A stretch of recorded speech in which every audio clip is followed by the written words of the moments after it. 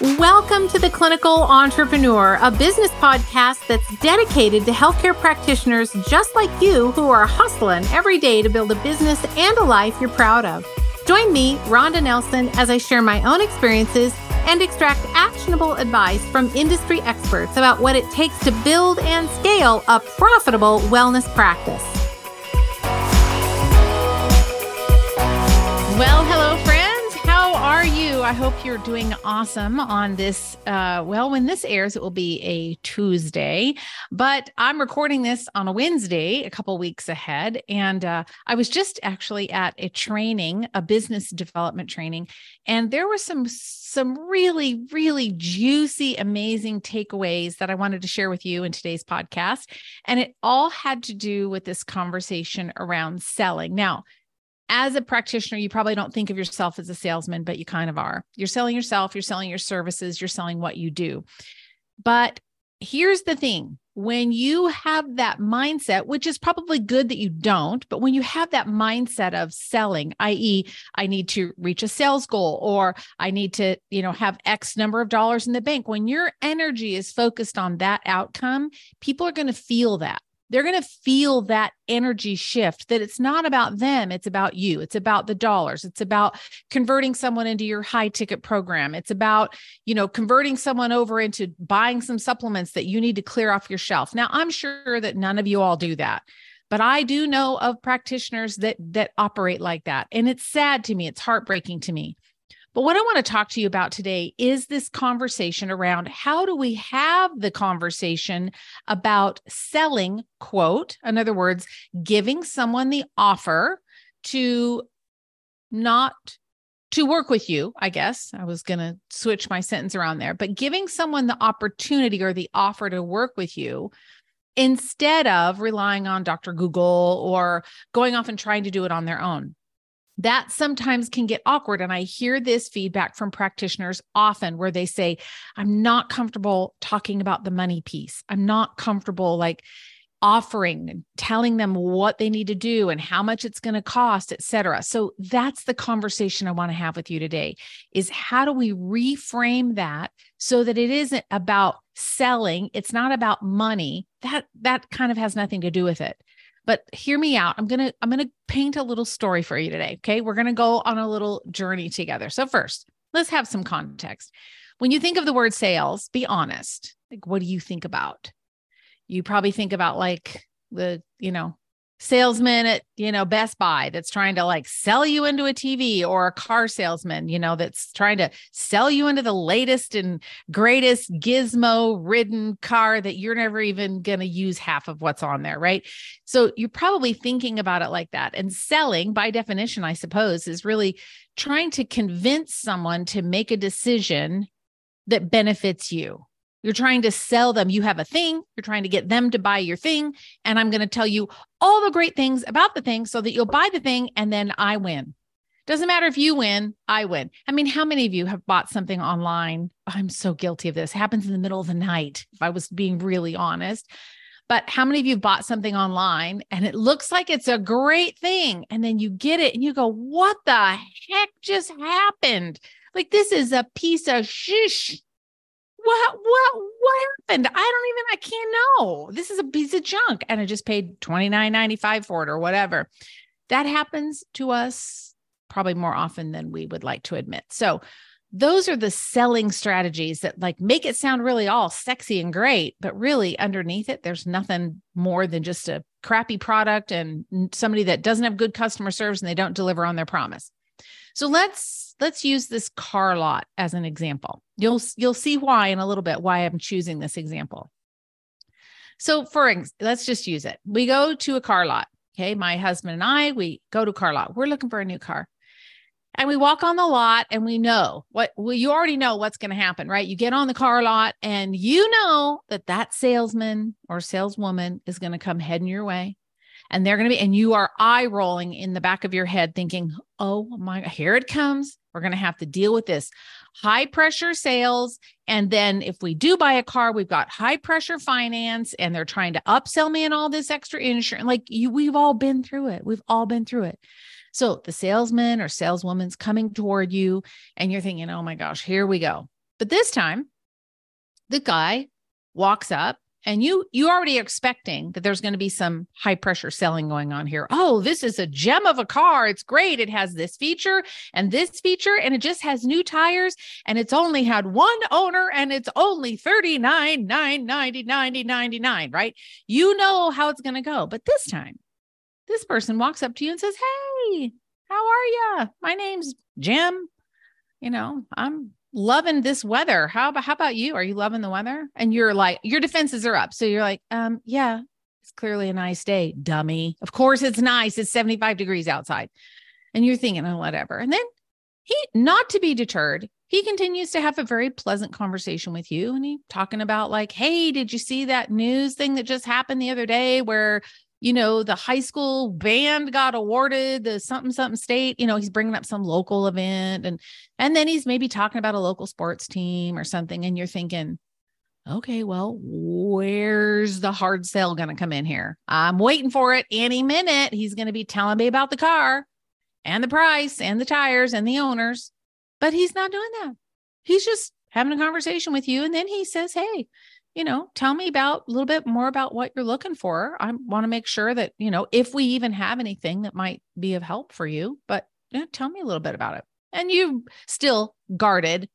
You say, well, we're looking for a new car. We just need something a little bit bigger. Oh, okay. Well, do you have kids? Yeah, we have 2 kids. Okay, well, great. How old are the kids? Do you have car seats in the car, or you have like long-legged teenage boys? What's your status there? And now all of a sudden you kind of start going, well, maybe this guy's not going to do the hard sell on me. Maybe he's like really interested. So you let your guard down a little bit more, and you have a little bit more of a conversation with him. And in 10 minutes, you guys are best friends because he hasn't said a word about the car. Not a word. He doesn't care about selling you a car. What he's trying to do is to get to know you, and he's interested in learning more about you and about what you need. Because what if on his car lot, he doesn't even have the right car for you?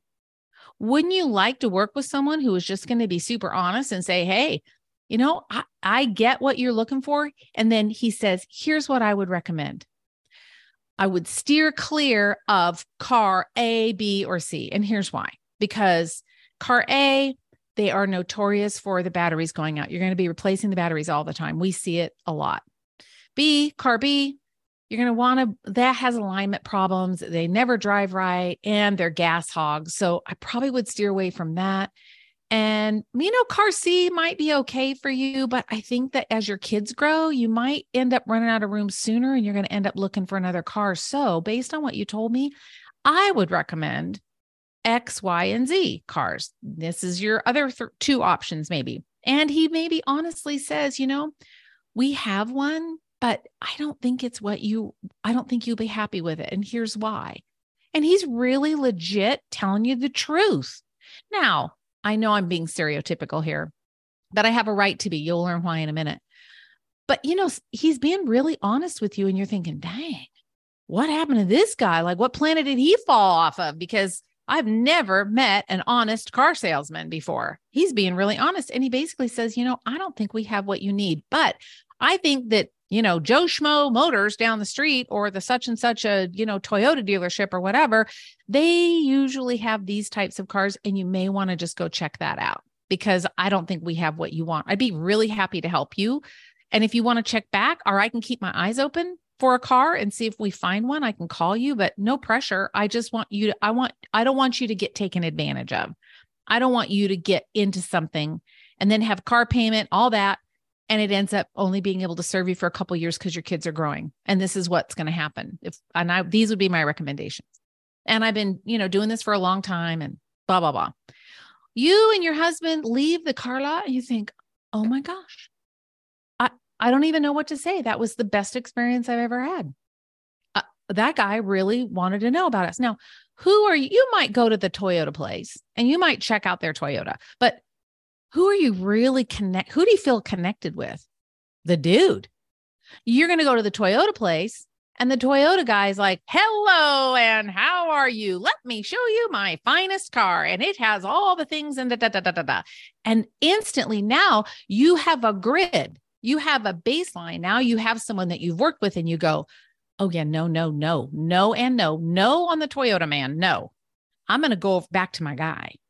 And so you go back to the guy and you say, hey, listen, we went over to Toyota and it was kind of a mess. And he's like, oh, I'm sorry. Well, listen, let me see what I can find. Let me see if I can find one. Maybe we can buy one from another lot or something so that you can have a better experience. Let me see what I can find. I'll call you.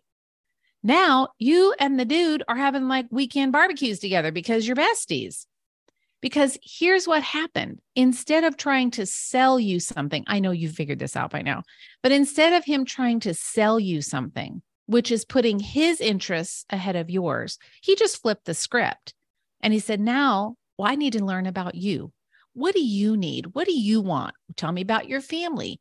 How big are your kids? Like how can I really help you make sure that you get the best thing that in my opinion, or based on my knowledge, you're going to get the best fit for your family for what you need.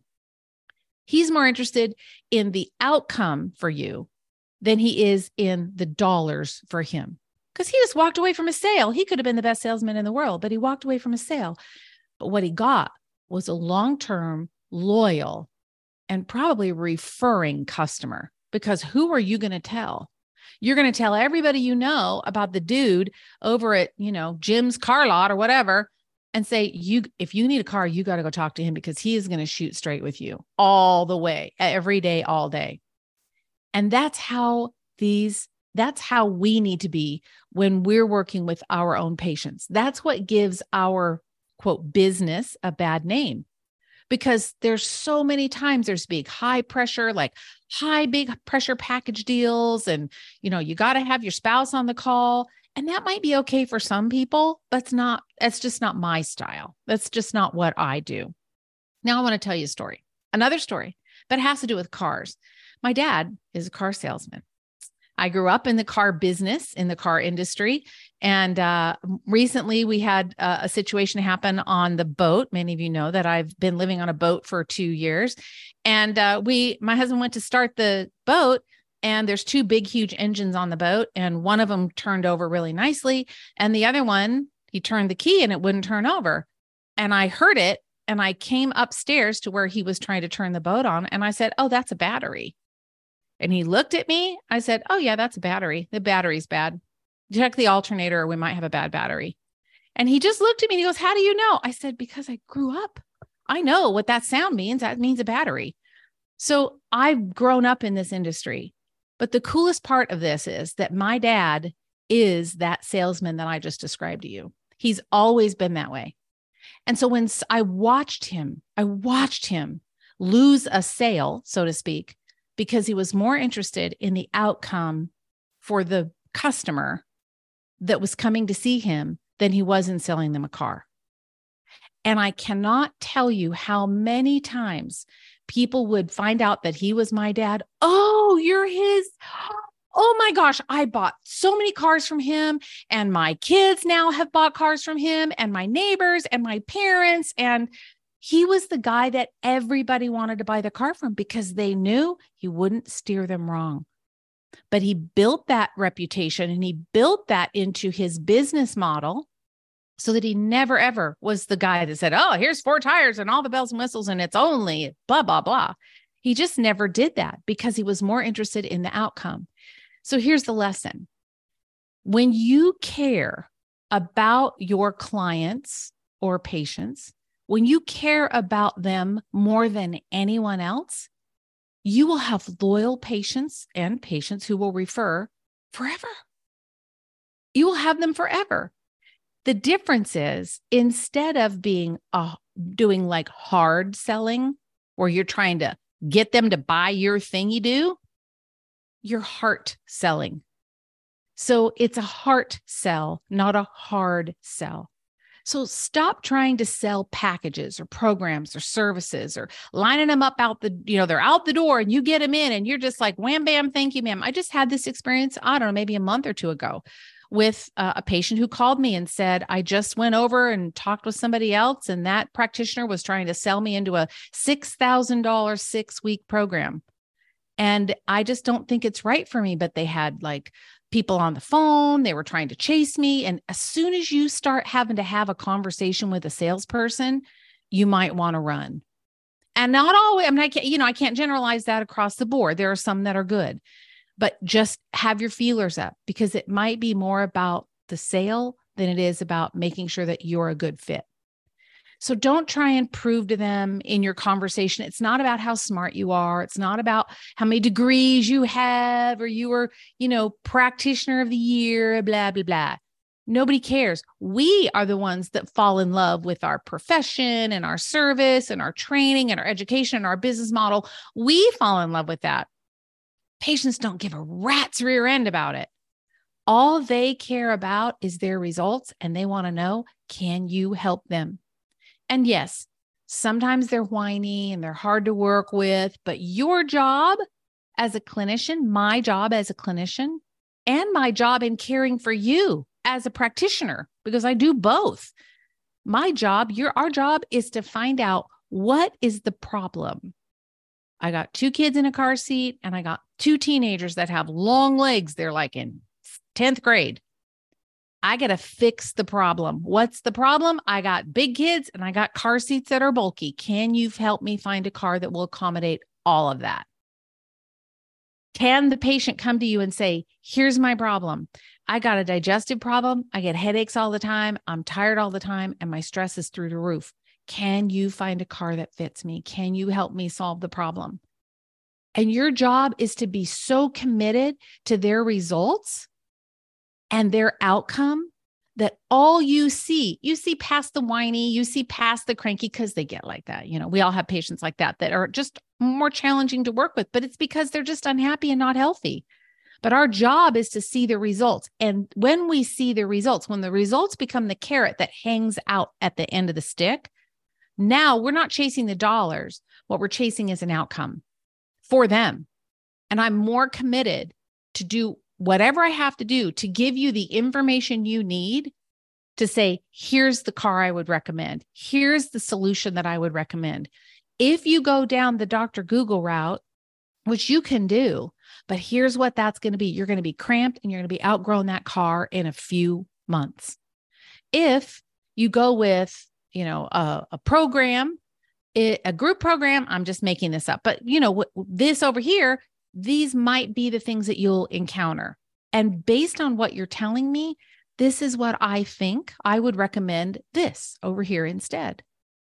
And it might be something that you offer. And honestly, it might be something you don't do. I've turned away so many patients over the years because the health challenge that they're dealing with isn't my area of expertise.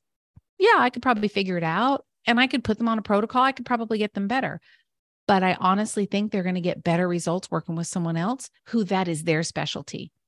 Like, you might want to go to the Toyota dealer down the street because that guy's got a whole bunch of those SUV kind of Toyotas, and that's going to be a better fit for your family. So when you do that, even if you don't get the sale, you don't get the conversion, you don't get that person to come on and on board with you as a new patient, you've done the right thing by them. You've said, this is the outcome that you need. I may not be the right person. I don't think I have anything to help you, but let me find someone who can. They will come back to you. They will send people to you because you did the right thing. You didn't make it about the money. You didn't make it about the sales. You made it about them and what their problem was and the solution that was best for them. So I hope this was inspiring for you. It's always inspirational for me to think about, how can I better serve you? How can I serve you? How can I help you achieve the results in your business that you want? How can I help you make more money? It's not about you enrolling in one of my programs as much as it is me learning about what the problem is. What is it that you are dealing with? Where's your pain point? And do I have something to help you? If I do, great, here it is. Let's see if it can help. And if I don't, then I'm going to say, I don't have anything like that, but go down to the Toyota dealership because they've got something. Because it's not about me, it's about you. So friend, that's it for this week. A little long-winded, but I hope my stories were entertaining for you and they will help you as you have these encounters this week and in the weeks to come, that you'll be thinking about how you can really serve and listen and sell, quote, from your heart, rather than doing a hard sell into a program or a strategy or whatever it is that you're doing. Sell from your heart. People know that. They know where you're coming from. So for more tips, more information about how to serve more people, do it authentically, and grow a super great business, be sure that you get on my mailing list. Go to rondanelson.com/join. Thanks for listening. I'll see you next week on the Clinical Entrepreneur Podcast.